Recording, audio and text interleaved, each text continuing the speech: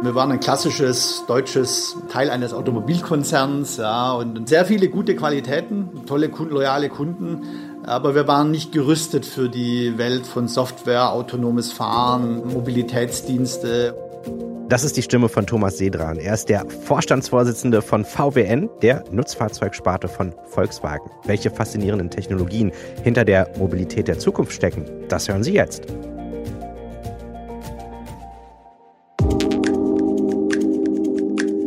Damit herzlich willkommen zum Tech Briefing vom 25. Juni 2020, einem The Pioneer Original. Mein Name ist Daniel Fiene und ich lade Sie ein auf eine Spritztour. In unser Navi geben wir Future of Mobility ein. Mal sehen, ob wir uns da auf den Autopiloten verlassen können oder dann doch lieber selber in das Lenkrad greifen. Hinter dem Schlagwort Mobilität der Zukunft, da steckt vor allem eins: Veränderung. Seit über einem Jahrhundert, da kaufen und fahren wir Fahrzeuge, die von Verbrennungsmotoren angetrieben werden. Auf meinem Beifahrersitz lade ich heute wieder Dr. Robin Tech ein. Er ist Gründer der Market Intelligence Software Delphi und er wirft heute einen Blick in die Zukunft der Mobilität mit uns. Insbesondere interessiert uns, wie und wann denn Elektrifizierung und autonomes Fahren endlich kommt und insbesondere, wo sie denn kommt, denn wir reden da ja schon länger drüber. Von der Idee bis zum Massenmarkt, das kann man wirklich sagen, gibt es ja immer bekanntlich ein paar Schritte zu gehen. Robin, lass uns doch gleich mal mit den Elektrofahrzeugen beginnen. Wie groß ist denn der Markt für die großen Hersteller bereits? Ja, moin erstmal. Und tatsächlich haben wir Hersteller wie BMW, BYD, Tesla oder General Motors, die ja natürlich schon im Markt sind und allein im Jahr 2018 ungefähr so 100 neue Elektrofahrzeugmodelle auch auf den Markt gebracht haben. Weltweit haben die insgesamt ca. 2 Millionen Einheiten verkauft. Bis 2025 planen die ganz großen Hersteller außerdem die Einführung von ungefähr 300 neuen Elektrofahrzeugmodellen. Also da bewegt sich schon was, aber trotz des wachsenden Angebots und der wachsenden Bereitschaft der Verbraucher, Elektrofahrzeuge zu kaufen, liegt der relative Anteil immer noch im niedrigen einstelligen Bereich. Also im Jahr 2019 zum Beispiel machten Elektrofahrzeuge weltweit gerade mal 2,6% der Neuwagenkäufe aus, gegenüber 2,2% im Jahr 2018 und 1,4% im Jahr 2017. Also es geht schon voran, aber halt langsam. Und es gibt auch ganz klar regionale Unterschiede. In China zum Beispiel, dank Subventionen und einer Förderung von Elektrofahrzeugen, die es schon lange gibt, lag die Rate 2018 bei fast 4%. In der EU aber noch nicht mal bei 2% und in den USA gerade so bei 2,1%. Wenn also die Akzeptanzraten trotz der Politik und Investitionen der Regierung so niedrig sind, was könnten Hersteller tun, um sicherzustellen, dass ihre teuer entwickelten Autos auch tatsächlich verkauft werden?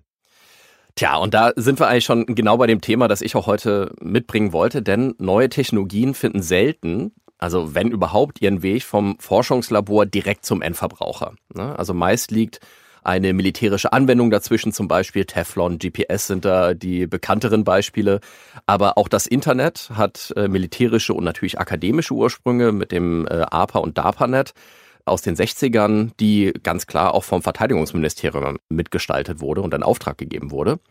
Und bei Delphi beobachten wir in zunehmendem Maße, dass ganz oft ein großer Technologie-Hype im B2C-Bereich besteht, also so im Business-to-Consumer-Bereich.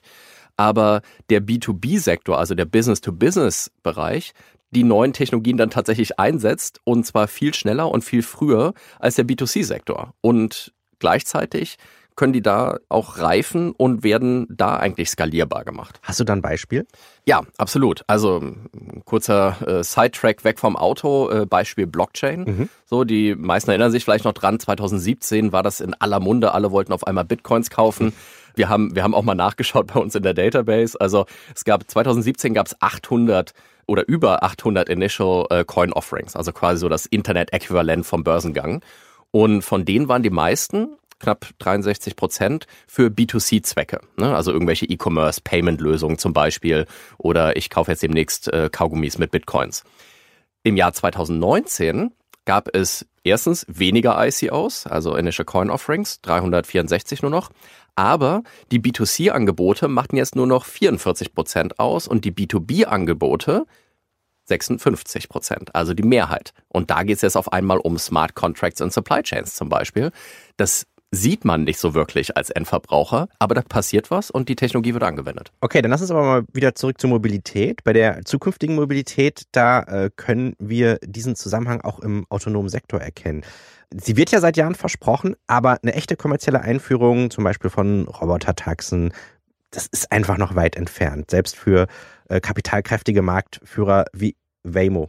Ganz genau und auch ganz genau das gleiche Spiel bei den Robotern. Ne? Also wir sehen Unternehmen wie Grey Orange, Fetch Robotics, Amazons Kiva, die sind bereits seit Jahren unterwegs, aber halt in Lagerhäusern und in Fabriken, ne? Um die Logistik durch automatisiertes Sortieren von Paketen und das Heben und Transportieren von schweren Lasten zu managen. Die fahren da autonom rum, aber keiner sieht's. Wenn ich jetzt als Autohersteller ein eigenes Elektrofahrzeug einführen muss, dann sind die Kosten und die Infrastruktur erstmal ein großes Hindernis. Die Batterien in Elektrofahrzeugen, die können etwa 10.000 € mehr kosten als der Standardverbrennungsmotor. Aber das ist vermutlich eher eine Milchmädchenrechnung, wenn ich allein nur darauf schaue, oder? Ja, also das stimmt oft, sagen wir mal so. Ich bin ja wirklich großer Freund von Elektrofahrzeugen und bei Elektrofahrzeugen ist natürlich erstmal, so der erste Blick ist, weniger Kosten für Wartung und Kraftstoff. Ja, gut. Das heißt, die Kosten sinken für mich langfristig im Vergleich zu einem herkömmlichen Verbrennungsmotorfahrzeug. Aber ganz ehrlich, für den typischen Verbraucher würde es ungefähr 5 bis 6 Jahre dauern, bis die eingesparten Wartungskosten das Premium fürs Elektrofahrzeug ausgleichen. Im B2B-Bereich ist es dann aber auch schon wieder anders. Also die Fahrzeuge in einem werden da weit mehr genutzt zum Beispiel als im privaten Gebrauch und die Lade- und Nutzungsmuster sind auch vorhersehbarer und damit sind dann auch die Gesamtbetriebskosten niedriger und um die quasi Extrakosten wieder reinzuholen, würde es in einem geschäftlichen Umfeld nur 2 bis 3 Jahre dauern, um quasi die Gewinnschwelle zu erreichen. In einem geschäftlichen Umfeld, sagen wir bei Elektrostaplern oder Lastkraftwagen, gibt es also weniger Bedarf an einer ausufernden Ladeinfrastruktur und die klaren Anwendungsfälle können die Betriebskosten senken, was es ja auch wesentlich einfacher macht, die Einführung vor dem Eintritt in das feindliche Gebiet des B2C-Verkaufs voranzutreiben. Ja, korrekt. Und genau deshalb habe ich im Tech-Briefing diese Woche auch mit Thomas Sedran gesprochen. Er ist der Vorstandsvorsitzende von VWN, also der Nutzfahrzeugsparte von Volkswagen. Und das Spannende fand ich, ist, dass VWN innerhalb des Gesamtkonzerns auch bestimmte zentrale Verantwortlichkeiten bekommen hat, unter anderem autonomes Fahren, aber auch neue Dienstleistungen wie Mobility as a Service und Transport as a Service. Und mit Thomas habe ich über die Zukunft der Mobilität im Kontext dieser neuen Technologien gesprochen und darüber, wie das vom Fahrersitz eines der größten Automobilhersteller der Welt aussieht. Ja, hallo Robin, vielen Dank dafür, dass wir heute über Innovation sprechen können. Ja, mein Name ist Thomas Sedran. Ich bin derzeit der Vorstandsvorsitzende von Volkswagen Nutzfahrzeuge. Wir machen diese tollen Autos wie den Bulli, den Caddy, den Crafter und den Amarok. Und wir sind hier in einer großen Transformation von einem Hersteller klassischer Lieferwagen hin zu einem Hersteller, der auch autonome Robotaxis bauen wird und liefern wird irgendwann. Ich habe meine Karriere in der Unternehmensberatung begonnen, war da so 20 Jahre und habe mich dann über so Interimsmanagement-Rollen, unter anderem eben auch dann als Vorstand bei Opel, am Ende des Tages hier für die heutige Rolle qualifiziert. Bin seit 4 Jahren im Volkswagen-Konzern und finde, das ist ein ganz spannendes Unternehmen, wo wir wirklich die Mobilität der Zukunft gestalten können. Ich habe den Eindruck, dass neue Technologien ihren Weg aus dem Forschungslabor und aus der Entwicklung in den wenigsten Fällen direkt zum Endkonsumenten. Heute bin ich bei dir, weil ich glaube, dass Volkswagen Nutzfahrzeuge genau auch an so einer Schnittstelle ist. Du hast gerade schon gesagt, ihr habt Fahrzeuge, die sind absolut B2B, so, da fährt der Handwerker damit. Aber ihr habt auch Fahrzeuge, die an private Endkonsumenten auch gehen. Und für mich steht halt, wie gesagt, diese These im Vordergrund von, wie kommen neue Technologien in den Markt, in welche Märkte und wo werden sie eigentlich als erstes massenskaliert? Wie siehst du das? Also ich habe jetzt nicht den Überblick, um sagen zu können, um deine These zu verifizieren oder falsifizieren. Ich glaube, es gibt viele Technologien, die auch im B2C-Bereich zuerst kommen, wenn man die ganzen Apple-Produkte beispielsweise sich anschaut.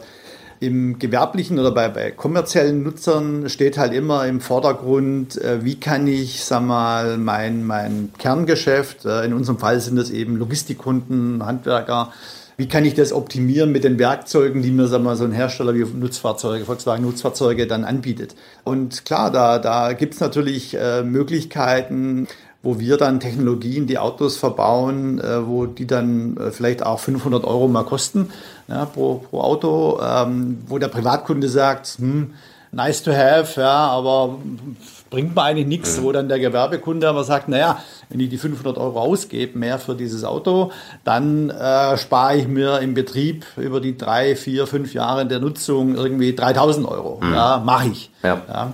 Und ich glaube, das muss man sich für Technologie anschauen, was da wirklich sinnvoll ist. Na, wenn man beispielsweise mal sagen würde, Brennstoffzelle, Wasserstoffantrieb, ein Thema, eine Innovation, über die man schon sehr lange diskutiert, ist für die meisten Kunden jetzt nicht so attraktiv, weil eben kein flächendeckendes Tankstellennetz. Aber für beispielsweise einen Betreiber von einer großen Flotte in einer Stadt, ja, hat irgendwie 300 Autos, da kann das durchaus sinnvoll sein, weil er braucht halt eine Tankstelle, wo die Autos dann irgendwie am Abend auf den Betriebshof zurückkommen oder untertags mal kurz vorbeikommen können. Ladevorgang ist wie beim Diesel- oder Benzintanken 5 Minuten erledigt und kann wieder 400 Kilometer fahren. Und so muss man das, glaube ich, sehr differenziert betrachten. Also bei mir in der Familie läuft so ein Graben. So, und das ist der Elektromobilität versus Wasserstoffgraben. Also mein Opa, früher bei Michelin und Ingenieur, so totaler Wasserstoffverfechter. Ich eher Audi-Hintergrund und Elektromobilität. Eher auf dieser Seite, weiß aber auch, es gibt durchaus Anwendungen, wo das sinnvoll sein kann. Ne? Also bei Schiffen zum Beispiel, LKW. So, und jetzt haben wir hier so eine ganz lustige Gemengelage von, es gibt 2 neue Technologien. Eine wird schon lange diskutiert. Eine bringt viel Rendite und wieder eine andere scheint irgendwie das Leitmotiv des Moments zu sein, die Elektromobilität. Wie gehst du und wie geht ihr mit dieser Gemengelage um? Also erstens, ich glaube, dass wir diese 3 Technologien alle parallel sehen werden in der Mobilität. Es ist auch klar, dass ohne Elektromobilität, die Automobilhersteller, die CO2-Vorgaben der jeweiligen Europa, China, USA Gesetzesnormen nicht erreichen werden. Ja, mit einem Verbrenner kannst du eben nicht unter 95 Gramm pro Kilometer kommen, weil es würde etwa irgendwie 3,2 Liter Diesel entsprechen. Und bei einem Auto, was dann 1,5 Tonnen wiegt, wenn wir mal ein kleineres Auto nehmen, physikalisch unmöglich. Also ohne Elektromobilität geht's nicht. Für viele Anwendungen reicht es auch aus, wenn man, da 50, 70 Kilowattstunden Batterie im Auto hat. Habe ich eine Reichweite von, im Realbetrieb 300 Kilometern. Wir wissen, dass die meisten, 95% der Kunden fahren täglich weniger als 50 Kilometer. Ja, also das ist hinreichende Sicherheit, dass ich wieder nach Hause komme und Ladeinfrastruktur kommt ja hoffentlich jetzt auch in dem Maße, dass Menschen die Reichweitenangst verlieren. Ja, also Elektromobilität halte auch ich persönlich für einen wichtigen Bestandteil der zukünftigen Mobilität. Ja, und in dem Maße, wie eben auch die Energieversorgung CO2-neutral wird, also weg von Kohlekraftwerken hin zu Wasserkraft, Wind, mein Lieblingsthema vielleicht sogar nochmal Atomkraft. Ja, da gibt es ja auch neue Entwicklungen, die in einer CO2- und Energiebilanz sehr, sehr gut sind. Wenn die Reaktoren zum Beispiel in Finnland denn mal ans Netz gehen würden? Ja, gut, da gibt es ja auch neue Technologien, wie sie jetzt auch da sehr stark von dem Bill Gates gefördert wurden. Ich meine, das finde ich schon etwas, was in der politischen Diskussion natürlich ein Tabuthema ist. Will keiner mehr haben, aber vor dem Hintergrund des Global Warmings sollte man vielleicht darüber auch nochmal diskutieren. Ich bin ein starker Verfechter, dass man all diese Entscheidungen auf Basis wissenschaftlicher Erkenntnisse fällt und sich nicht so sehr auf Stimmungen leiten lässt. Aber nochmal zurück zum Thema Verbrenner, Elektromobilität, Brennstoffzelle. Ich meine, in der Brennstoffzelle mache ich ja aus Wasserstoff dann wieder auch Strom, mit dem ich dann ein Fahrzeug betreiben kann. Ja, das heißt, wir haben auch unseren Crafter als Brennstoffzellenfahrzeuge aufgebaut. Das heißt, ich habe da so eine 30 Kilowattstunden Batterie drin, einen Elektroantrieb. Ja, und dann eben eine Brennstoffzelle, die elektrischen Strom generiert und mit dem ich das Auto auch betreiben kann. Das ist spannend, das funktioniert technisch auch. Ich glaube auch, dass wir mittlerweile in der Brennstoffzellen, in der Stack-Forschung einen Stand erreicht haben, wo das auch im Alltagsbetrieb funktioniert. Wir sehen das ja bei unseren Erprobungsfahrten. Bei der Brennstoffzelle habe ich schlichtweg aber das Thema, dass ich durch die Umwandlung von Windkraftenergie in flüssigen Wasserstoff, dann wieder zurück in elektrische Energie, unheimliche Energieverluste habe. Ja, ich brauche etwa 4-mal so viel Primärenergie, also viermal so viele Windkrafträder, ja, um 1 Kilometer elektrisch zu fahren, wie wenn ich den Strom direkt in die Batterie speisen würde.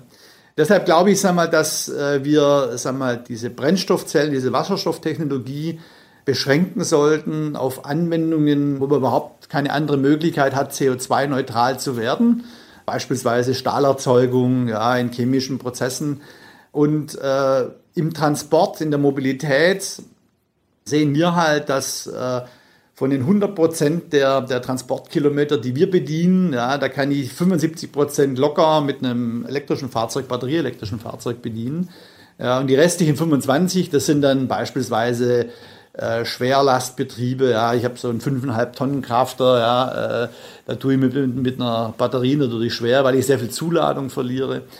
Oder auch, dieser Hamburg-München-Fahrdienst, ja, der dann in einem Rutsch die 800 Kilometer fahren soll.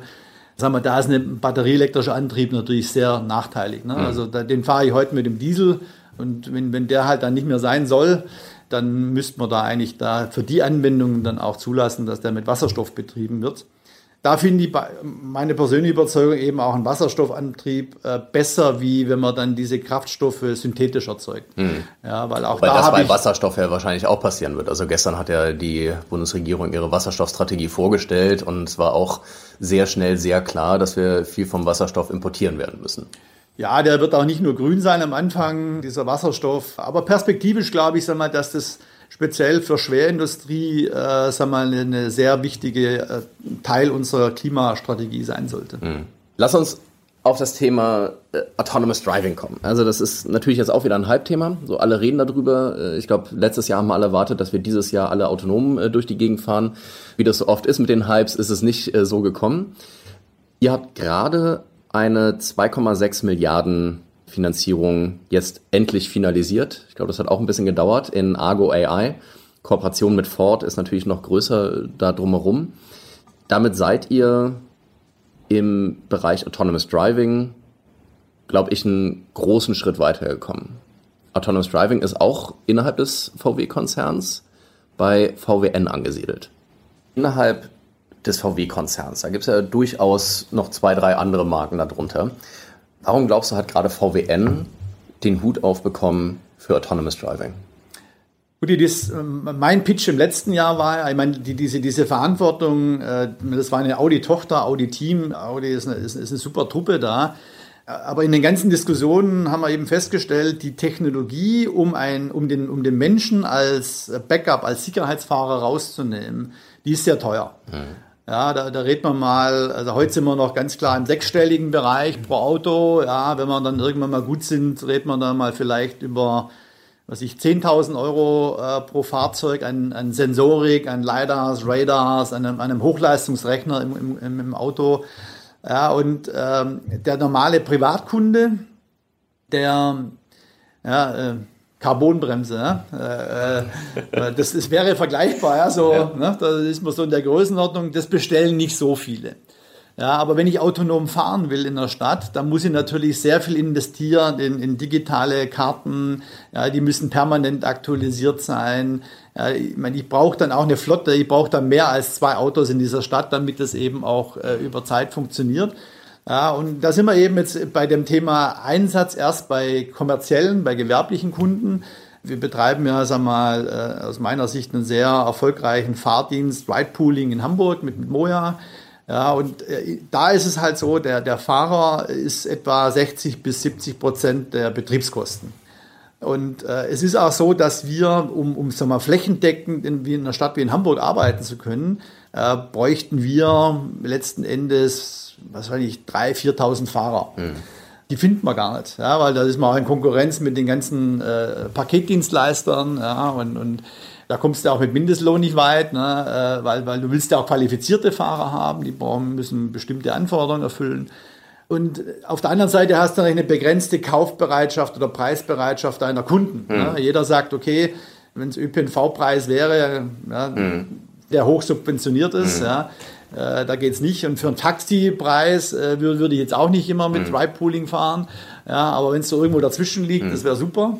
Aber ja, und da sehen wir halt eine große Chance, wenn wir den menschlichen Fahrer rausnehmen können wir eben flächendeckend solche Mobilitätsdienste auch profitabel anbieten. Wir Volkswagen, ja, aber eben auch andere. Auch eure Kunden. Aber ich erwarte letztendlich, dass so Mobilitätsanbieter wie ein Uber beispielsweise oder ein Lyft oder ein Didi, die werden dann auch zu uns kommen und sagen, könnten Sie irgendwie 5000 Autos in LA hinstellen, ne, und da betreiben. Also im Kern ist ja deine Aussage eigentlich die, warum wird sowas wie Autonomous Driving jetzt eher im kommerziellen angesiedelt? Ist das hier so eine Total Cost of Ownership Betrachtung vom Käufer vielleicht rationaler, vielleicht objektiver ist, wenn das ein gewerblicher Nutzer ist? Absolut, weil der Betreiber der Mobilitätsflotte, der sagt dann, naja gut, das Auto kostet vielleicht 50.000 mehr, ja, aber die 2-3 Fahrer, die ich pro Auto brauche, ja, weil ich fahre ja in 3 Schichten, ja, das kostet mir im Jahr mindestens 100.000. Genau, also der schaut sich das rationaler an, als jeder private Nutzer das machen würde. Das ist dann auch wirtschaftlich für den. Ja, das ist ein spannender Aspekt. Du hast gerade auch schon ein paar Unternehmen angesprochen, die mich auf die nächste Innovation, oder ich sage das mit Anführungszeichen, weil ich finde, das ist nicht wirklich eine Innovation im klassischen Sinne, aber diese Servicisierung, ne? Also alles as a Service. Ne? Wir haben Transportation as a Service, wir haben Mobility as a Service. Du hast Moja angesprochen, natürlich mit Uber und Lyft haben wir Ride-Hailing und Mobility as a Service, also auch ganze Ökosysteme, ne, die dann irgendwie alles vom E-Scooter über das Fahrrad bis halt zum Auto und dann vielleicht irgendwann auch bis zum Transporter und mal gucken, vielleicht bis zum Flieger und Hubschrauber anbieten. Mal schauen, was denen noch so einfällt mit ihren Venture Capital Dollars. Wie siehst du hier eure Positionierung und auch den Weg nach vorne? Weil für mich ist das eine spannende Gemengelage, weil ich oft den Eindruck habe, dass es hier so keine eindeutige und stringente Strategie gibt. Ne? Weil, also was beobachten wir? Wir haben Amazon, die in Rivian investieren und direkt natürlich auch 100.000 Fahrzeuge bei denen noch bestellen. Ne? Und, also jetzt haben sie einen elektromobilen Transporter-Business. So, will Jeff Bezos das wirklich? So, will Jeff Bezos unbedingt seine Boeing-Maschinen, um Amazon-Pakete schneller von A nach B zu bringen? Ich glaube nicht. So, ich glaube, das sind für ihn, das sind CapEx, so, die will der eigentlich gar nicht in seiner Bilanz haben, aber es gibt halt niemanden da draußen, der ihm das anbieten kann, was er haben will. So, dann haben wir Google mit einem Waymo, so, die haben wahrscheinlich schon wieder eine ganz andere Motivation, das zu machen. Die wollen halt Software machen und die möchten gerne so ihre Erfolgsgeschichte von Android nochmal wiederholen. Dann haben wir Apple mit einem Project Titan oder iCar, die ja auch mit VW schon zusammengearbeitet haben. So, die haben gute Erfahrungen gemacht mit Hardware-Software-Bundles, wo sie alles kontrollieren. Verstehe ich. Und dann haben wir, wenn wir nach China schauen, Firmen wie Alibaba und Tencent, die beide in Didi investiert sind und die beide in Firmen wie T3 investiert sind. Jetzt muss man natürlich dazu auch sagen, in China oder in vielen asiatischen Ländern gibt es viel mehr diese Konglomerate, diese multidimensional integrierten Konzerne. So, und das ist für mich eine total spannende Gemengelage, weil alle wollen irgendwie in diesen Mobility und Transport as a Service Bereich rein, kommen aus anderen Industrien, alle haben eine andere Motivation. Was ist dein Blick darauf? Welche Strategien die anderen verfolgen, das beobachte ich, aber welche Treiber dahinter sind. Ja, ihr müsst euch ja irgendwie dazu positionieren. Ja gut, ich meine, wir für uns haben entschieden, was können wir besonders gut. Ja, also ich glaube, wir sind sehr gut drin, sehr zuverlässige Autos zu machen, die unsere Gewerbekunden, in dem Fall eben Mobilitätsflottenbetreiber, als sagen wir, praktisch Tool als benutzen. Ja, und wir haben uns entschieden, dass wir Moja betreiben in dem Ride-Pooling, weil wir glauben, dass Ride-Pooling für die Effizienz von Verkehr in Städten wichtig ist.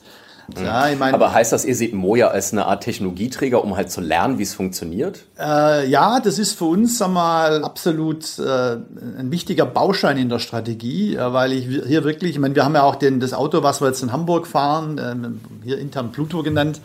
Das ist ja eine Spezialentwicklung, die wir gemeinsam mit Ride-Pooling-Kunden, wir haben da so Endkunden befragt, haben die in Sitzkisten gesetzt, wie wollt ihr einsteigen, was wollt ihr in dem Auto haben. Ja, und was da herauskam, ist, dass Menschen, sagen wir mal, schon eine gewisse Privacy haben wollen in diesen gebündelten Bedarfsverkehren, ja, und eben nicht Schulter an Schulter mit Wildfremden sitzen. Und da haben wir einiges dann im Fahrzeug integriert. Ja, und ich glaube, wie gesagt, ich sehe auch, sagen wir, in der Weiterentwicklung oder in der Entwicklung unseres Robotaxis, wie wichtig das ist, mit einem Schwester, oder in dem Fall, ich bin ja Aufsichtsratsvorsitzender von Moja auch, mit Leuten zu arbeiten, deren Geschäft es ist, genau solche Geschäftsmodelle, erfolgreich zu machen. Mhm. Ja, und ich bin auch der Überzeugung, in dem Moment, wo wir ein Robotaxi hinbekommen, ja, können wir Moja auch skalieren. Mhm. Ja, da ist es überhaupt kein Problem, dann in zig Städte zu gehen. Okay, aber das wollt ihr auch, ne? Also die Strategie von, ich mache einen Technologieträger, oder dieses Paradigma von einem Technologieträger, das haben wir auch bei Bosch gesehen. Ne? Also Bosch hat Coop gestartet, hat Bosch auf einmal einen E-Scooter-Sharing-Dienst angeboten. Es haben sich da aber auch wieder draus zurückgezogen und haben sich da klar strategisch positioniert und gesagt, das war gut. Wir haben jetzt gelernt, wie das funktioniert, was die Anforderungen sind, haben das auch besser gelernt als über Kundengespräche von E-Scooter-Anbietern, weil wir waren selber der Kunde. So. Ja. Jetzt haben sie sich zurückgezogen und sagen, jetzt sind wir nur noch Zulieferer dafür. Mhm. Wie wollt ihr euch denn in Zukunft in diesem ganzen As-a-Service-Ökosystem positionieren? Unser Kerngeschäft ist ja Entwickeln, Bauen, Verkaufen von Autos, ja, und zum Teil betreibt man die auch. Und das wird auch zukünftig unser Kerngeschäft sein. Ja, und hier werden wir speziell bei Nutzfahrzeugen jetzt die Technologie für autonomes Fahren integrieren, ja, und aus dem Verkauf und aus meiner Sicht eben aus dem Betreiben von Flotten für Ride-Pooling, Ride-Hailing-Firmen. Wir nennen das dann Fleet as a Service. Da werden wir dann auch so Cashflows generieren im Betrieb der Flotten, ja, weil wir auch der Überzeugung sind, dass unsere Autos mehr Kilometer, mehr Mileage machen, energieeffizienter sind, ja, dass wir da auch mehr Marge machen können wie im klassischen Verkauf von Fahrzeugen. Ja, und wie gesagt, Moja ist hier ein wichtiger Baustein, weil ich nämlich hier integriert die Weiterentwicklung betreiben kann. Und wann wird man denn diese Robotaxis sehen? Wann können wir den Sicherheitsfahrer rausnehmen? Ja, erzähl doch mal. Das wird ja ein Prozess sein, der jetzt mindestens noch 10 Jahre geht. Ne? Ich meine, ich bin mir sicher, wir haben ja angekündigt, dass wir 2022 dann in Katar schon mal eine Flotte betreiben werden, allerdings da noch mit Sicherheitsfahrer fahren werden.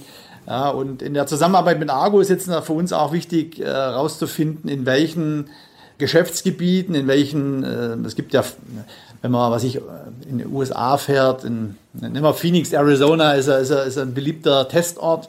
Ja, die Straßen sind irgendwie 10 Meter breit, ja, da gibt zwar Fußwege, aber da geht keiner, Es gibt keine Fahrradfahrer, weil es zu heiß ist.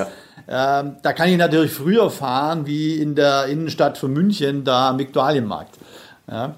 Also es wird Straßen, es wird Gebiete geben, wo wir früher fahren können. Ja, da ist auch ein Thema, was ist rechtlich zulässig dann in diesen Staaten oder Städten, je nachdem wie das dann geregelt wird. Da hofft man natürlich auch auf eine zumindest europaweit einheitliche Regelung, um auch die Haftungsfragen da zu klären. Ja. Du sprichst da auch einen interessanten Punkt an, nämlich Komplexität. So, ne? Also diese ganze Parallelität von Technologien, von Innovationen, auch vom Geschäftsmodell Innovation. Also was ich auch bei dir raushöre ist, es wird enorm viel Parallelität geben. Ne? Also eine Volkswagen wird sowohl Anbieter von Services sein, als auch Werkzeuglieferant, um diese Services zu ermöglichen, als auch vielleicht noch irgendwo anders in der Wertschöpfungskette mal auftreten. Dann haben wir von der regulatorischen Seite her, du hast es gerade gesagt, also hoffentlich wird es eine EU-weite Regelung geben, was Autonomous Driving angeht zum Beispiel. Dann haben wir Infrastruktur, die wir teilweise neu aufbauen müssen. Stichwort Elektromobilität, aber auch Wasserstoff. Wie geht VW, wie geht Volkswagen Nutzfahrzeuge und wie gehst du auch persönlich mit dieser unglaublichen Komplexität um?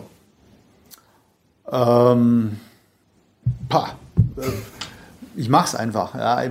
Ich glaube, was wichtig ist an der Stelle, ist offen zu sein und also als jemand, der hier mitgestaltet, ne, und Teams führt, die diese Entwicklungen machen.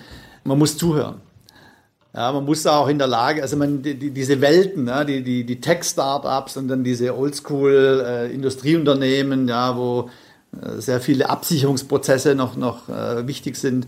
Das ist ja gerade in Deutschland wichtig, ne? Also Tesla fährt autonom durch die Gegend und hier in Deutschland muss jedes autonome Fahrzeug gefühlt sicherer sein, als jeder vom Menschen geführtes Fahrzeug jemals war. Also an der Stelle würde ich mal sagen, unter autonom verstehe ich, dass der Fahrer raus ist, ja, und auch rausgenommen werden darf. Ja, ich glaube, man muss zuhören, man muss sich auf die jeweiligen Persönlichkeiten und Charaktere da einlassen, ne? Und dann versuchen, Brücken zu bauen, ja, und Verständnis zu schaffen. Ich glaube, das, was uns ganz gut bei Nutzfahrzeugen gelingt, wir haben diese Vision und diese Aspiration, ja, dass wir eben jetzt 22 in Katar ein ID.Buzz Robotaxi fahren haben. Ja, und da ist unheimlich viel Feuer drin, ja, und jeder ist wirklich ganz heiß drauf, ja, dass er oder sie Teil dieser Story ist. Ja, und natürlich funktioniert das nicht alles perfekt. Und da, glaube ich, haben wir die letzten Jahre auch viel von den Tech-Firmen gelernt, dass du nicht alles am Tag 1 perfekt hinkriegst, ja, sondern dass diese permanente Weiterentwicklung und auch die Nutzung von Software und Software-Releases, diese 2 Wochen Takte, manchmal, im autonomen Fahren hast du ja teilweise täglich neue Releases, die du dann wieder auf die Autos aufspielst und wieder rausfährst und erprobst und auch sehr viel simulierst. Du hast auch über Offenheit im Denken vorhin gesprochen. Und ich glaube, vor 2 Wochen hatten wir auch darüber geredet, wie sich diese Gedanken- und Entscheidungskonstrukte verändern. Ne? Weil natürlich neue Innovationen, gerade diese ganze Komplexität, die braucht Visionäre. So, die braucht das Definieren von solchen Fixsternen, wie wir es gerade hatten.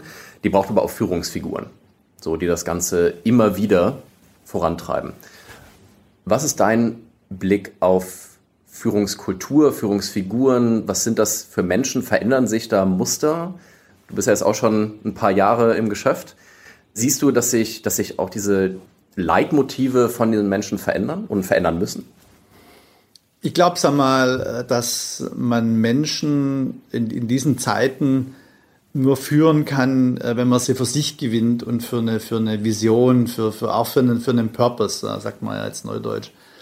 Menschen wollen eine sinnvolle Tätigkeit nachgehen, ja, und man muss denen auch Freiräume geben, ihre Ideen und Kompetenzen einzubringen. Und man muss Prozesse schaffen, ja, wo man dann diese unterschiedlichen Ansichten dann zusammenbringt und dann am Ende des Tages aber schon mal entscheiden. Ne? Und, lass es doch da konkret sein. Was hast du bist jetzt seit 4 Jahren hier. So, was hast du hier ganz konkret an diesen Prozessen verändert? Was hast du auch deinen Menschen gesagt, die quasi direkt in der Ebene unter dir arbeiten, was sich jetzt zu verändern hat? Und wie schaffst du es dann aber trotzdem am Ende des Tages noch, auch deine Entscheidungen zu treffen? Also ich bin jetzt in der Rolle seit 20 Monaten und war vorher ja der Konzernstratege im Volkswagen-Konzern und Generalsekretär. Und in meiner alten Rolle hatte ich schon angefangen, eben den Nutzfahrzeugen hier zu helfen in den Verhandlungen mit Ford. Und dann sind wir in der Entwicklung einer Zukunftsstrategie. Wir waren ein klassisches deutsches, Teil eines Automobilkonzerns, ja, und haben sehr viele gute Qualitäten, ja, und tolle, loyale Kunden. Aber wir waren nicht gerüstet für die Welt von Software, autonomes Fahren, Mobilitätsdienste. Und gemeinsam, würde man sagen, so mit 20, 30 Leuten hier bei Nutzfahrzeuge, erst in meiner Beraterrolle als Konzernstratege, später als Chef, haben wir versucht, einen Plan zu entwickeln, wo wollen wir eigentlich in 10 Jahren sein. Ja, und da war das eben, wir wollen Marktführer bei Gewerbekunden in Europa sein. Wir wollen, weiterhin unsere California- und Multivan-Kunden beglücken. Ja, Premium-Freizeitmodelle für Familien, ja, und Abenteurer. Ja, aber wir wollen auch eine führende Position einnehmen bei Mobility und Transportation as a Service als Lieferant von Fahrzeugen, die dafür optimal geeignet sind. Ja, und das Ganze natürlich auch, elektrisch, ja, CO2-neutral. Und offensichtlich ist es mir geglückt, den Leuten zu vermitteln, das ist was Sinnvolles. Ja, da wollen sie dabei sein. Da können sie aber auch Beiträge leisten. Viele der Projekte berichten direkt in den Vorstand der Marke und damit an mich. Ja, Ich würde mal sagen, ich habe so im inneren Kreis so 70, 80 Leute, mit denen ich fast einmal die Woche immer wieder zu tun habe. Ja, und die kriegen von mir schon mal eine SMS, ja, wie schaut's aus oder verstehe ich nicht. Ja, und diese Mischung aus Ansage, ja, und da gehen wir jetzt hin, ja, und auf Basis eines gemeinsamen Plans. Ne? Also da wollen wir in 10 Jahren sein und wie gesagt, 22 ist für uns, sagen wir, eigentlich ein ganz großes Jahr. Ja, weil 22 haben wir den ID.Buzz im Markt, sagen wir, das Sinnbild unserer Transformation, unserer Zukunft elektrischen Multivan. Ja, und dann im späteren Jahr fahren dann diese Robotaxis in Katar. Sehr schön. Das Artefakt des neuen VWN. Ja. Sehr gut. Thomas, vielen Dank. Hat mir Spaß gemacht. Robin, soweit dein Gespräch mit Thomas Sedran. Was hast du aus dem Gespräch mitgenommen? Ja, also ich fand es total spannend, auch wieder mit Thomas darüber zu sprechen, wo neue Technologien eingesetzt werden. Wie ich vorhin schon gemeint habe, meine Grundthese ist ja wirklich auch die, dass neue Technologien ganz oft gehypt werden in so einem B2C-Bereich. Ne? Also, keine Ahnung, Thema Blockchain wieder. Ne? Irgendwie alle dachten, jetzt bezahle ich morgen meinen Kaugummi mit Bitcoins. So, das ist überhaupt nicht gekommen. So, aber stattdessen werden diese Technologien eingesetzt in Supply Chain Optimierung oder bei autonomen Fahrzeugen, die halt in Lagerhallen und Fabriken fahren. Und das sieht man natürlich als Normalverbraucher und Verbraucherin nicht. Ne? Das ist so ein bisschen hidden from the eye. Aber da wachsen diese Technologien. Und das finde ich einfach spannend, wie sich das entwickelt. Glaubst du denn, dass es einen Punkt gibt, wo sie dann auch wieder in den B2C-Bereich zurückdiffundieren? Ja, absolut. Also, ne, wenn Technologien dann auch mal so gut funktionieren, dass sie auch besser mit Unvorhergesehenem klarkommen. Ne? Ich meine, natürlich in so einer Lagerhalle rumzufahren, so die verändert sich erst nicht die ganze Zeit und da wird es jetzt auch nicht regnen und nicht schneien und die Umgebung verändern. Ne? Das heißt, natürlich ist autonomes Fahren da viel, viel einfacher. Aber die lernen ja, ne? Und die Entwickler und Entwicklerinnen um die Systeme rum, die lernen. Das ist für mich immer wieder ein ganz, ganz wichtiger Schritt. Ne? Ich will das auch gar nicht als Schritt zurück eigentlich bezeichnen. Es ist eigentlich so ein Schritt kurz zur Seite. Ne? Da wird es weiterentwickelt und dann kommt man wieder in den Massenmarkt rein. Das heißt, eigentlich hat der B2B-Markt da auch an dieser Stelle so eine Katalysatorfunktion. Absolut, ganz genau. Ne? Und im B2B-Markt, und ich finde, das hat Thomas Sedran ja auch wunderbar dargelegt, so, da ist vielleicht auch eine gewisse, ja, wie soll ich das sagen, ein bisschen mehr Rationalität, ne? Also so in der Kosten-Nutzen-Rechnung zum Beispiel drin, so, und dann wird das halt einfach nebeneinander gelegt und dann sieht man, na ganz ehrlich, so ein Elektroauto, das spart mir in relativ kurzer Zeit schon relativ viel Geld. So, und dann ist das halt einfach, ne, Total Cost of Ownership, so, das kennt man im B2B-Bereich und dann wird die Rechnung gemacht und da kommen dann solche neuen Technologien auch ganz gerne mal oben an. Robin, herzlichen Dank für das interessante Thema, das du uns mitgebracht hast. Aber in diesem Podcast gibt es noch mehr von dir, denn du hast auch deine persönlichen High- und Lowlights für uns zusammengestellt. Lass uns doch einfach mal direkt reinspringen und als erstes auf dein Highlight schauen. Was ist denn dein Highlight? Na klar, gerne. Also ich oute mich. Ich finde die neue Corona-App echt ziemlich gut. Damit gehörst du nicht zu einer Minderheit, muss man ja wirklich feststellen. Ja, also inzwischen. Es gab ja wirklich viel Diskussion drumherum. Das haben wir auch mit Achim Berg von Bitkom besprochen vor ein paar Wochen. Also klar, sie hat vielleicht ein bisschen viel gekostet, okay, aber inzwischen über 12 Millionen Menschen nutzen sie bereits. Und ganz wichtig, die ersten knapp, ich glaube 350 Infektionen wurden bereits kommuniziert. Und das ist ja, worum es geht. Also super effizient, schlicht und einfach, trotzdem Opt-in, also es wird niemand gezwungen. Und ich würde sagen, so funktioniert gute Software. Dein Lowlight der Woche hat ein bisschen mit unserem heutigen Podcast-Thema auch im entfernten Sinne zu tun. Ja, das stimmt. Also ich finde es wirklich sehr schade. Die gemeinsame Softwareentwicklung von Daimler und BMW ist leider gescheitert. Also die wollten sich zusammentun, um autonome Fahrsysteme schneller gemeinsam auf die Straße zu bringen. Und stattdessen gab es jetzt wohl andere kulturelle und auch finanzielle Sichtweisen auf die Entwicklung. Und man hat sich wieder getrennt. Schade, Tesla wird's freuen. Du hast uns auch 4 Innovationstreiber mitgebracht, die du in diesem Monat erwähnenswert findest. Lass uns da zunächst einmal in die Forschung schauen. Wen wählst du da aus? Ja, auch da muss ich mich wieder outen. Ich bin ja Quantencomputer begeistert und WissenschaftlerInnen von der ETH Zürich machen es uns jetzt noch einfacher, diese Quantencomputer zu programmieren. Das Secure, Reliable and Intelligent Systems Lab arbeitet an einer Programmiersprache, die das so einfach macht wie bei traditionellen Computern. Also so einfach in Anführungszeichen. Ich wollte gerade sagen, da muss ich dann nochmal meine ganzen Programmiertutorials doch mal durchspielen. Ja. In der Startup-Szene, wer ist da dein Innovationstreiber des Monats? Diesen Monat ist es nicht ein Unternehmen, sondern eigentlich alle Apps, die es mit TikTok aufnehmen. Ein Entwickler hat TikTok mal auseinandergenommen und, also wissen ja wahrscheinlich die meisten, TikTok kommt aus China. Wie gesagt, jetzt einmal komplett auseinandergenommen, geschaut, was macht diese App eigentlich mit unseren Smartphones, und dabei kam raus, was viele schon vermutet haben, die App ist eigentlich ein Überwachungsprogramm, das sich als Social Media ausgibt. Bewegungsprofilerfassung, auch im 30-Sekunden-Takt zum Beispiel, Kontaktsammlung und sogar Fernsteuerung des Smartphones sind ab Werk mit eingebaut. Da sage ich nein, danke und bitte andere an die Front. Wer ist dein Innovationstreiber im Mittelstand? Das ist ein Unternehmen aus Villingen-Schwenningen, nämlich Sigler, ein Spezialist für Befestigungssysteme, insbesondere in Lagerhallen. Vielleicht ein bisschen langweilig, aber schon seit über 50 Jahren im Geschäft, und die werden jetzt zum Supply Chain Software Integrator, inklusive maximaler Standardisierung und Cloud-Lösung. Also der Mittelstand nutzt die Digitalisierung. In der Konzernwelt, wer ist da dein Innovationstreiber aktuell? Das muss wohl diese Woche Apple sein. Also der Tech-Konzern geht mal wieder in die Vollen und hat Intel als Chip-Lieferanten rausgeworfen. Das ist schon, also es wurde auch von vielen vermutet, aber das ist schon ein ordentlicher Big Bang. Stattdessen möchte Apple jetzt noch integrierter werden und wird eigene Chipsets benutzen. Ob sich die maximale Integration auszahlen wird, also von Software über Hardware, über noch App Store und Ökosystem, alles fully integrated, we will see. Aber auf jeden Fall sehr, sehr spannend.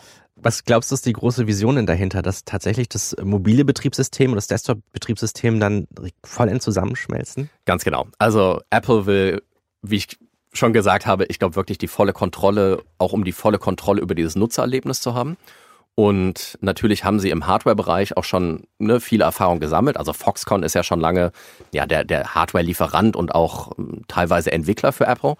Und jetzt mit dem Chip, ich meine, das ist halt das Herz eines jeden Rechners. Und damit gehen sie jetzt wirklich in die Vollen. Ich bin gespannt. Das ist ja dann auch so eine längere Phase, bis alle Modelle umgestellt sind. Ich glaube, für Ende des Jahres sind schon die ersten Modelle versprochen worden, spätestens Anfang des Jahres. Soll dann ungefähr 2 Jahre dauern. Das ist ja so aus Computerkäufersicht wahrscheinlich erstmal nicht so eine gute Zeit. So nach dem Motto, naja, jetzt sich noch einen alten kaufen mit einem alten Chip ist ein Problem, aber meistens die erste Generation mit einem neuen Chip ist ja auch nicht so ganz rund. Da muss man, glaube ich, sich gut Gedanken machen gerade, ne? Ja, also dazu muss man auch sagen, Apple ist da nicht ganz unbefleckt, was eigene Chipproduktion angeht. Also in den Mobilgeräten haben die schon länger eigene Chipsysteme auch entwickelt, aufbauend auf den ARM-Standards. Aber klar, du hast recht, ne? Also wie sich das jetzt tatsächlich in unseren auch MacBooks und iMacs dann ausspielen wird, we will see. Auch die ganze Software muss ja dafür angepasst werden. Also da wird es auf jeden Fall ein paar Kinderkrankheiten geben, aber es wäre auch nicht das erste Mal, dass Apple beweist, dass sie auch sowas hinbekommen.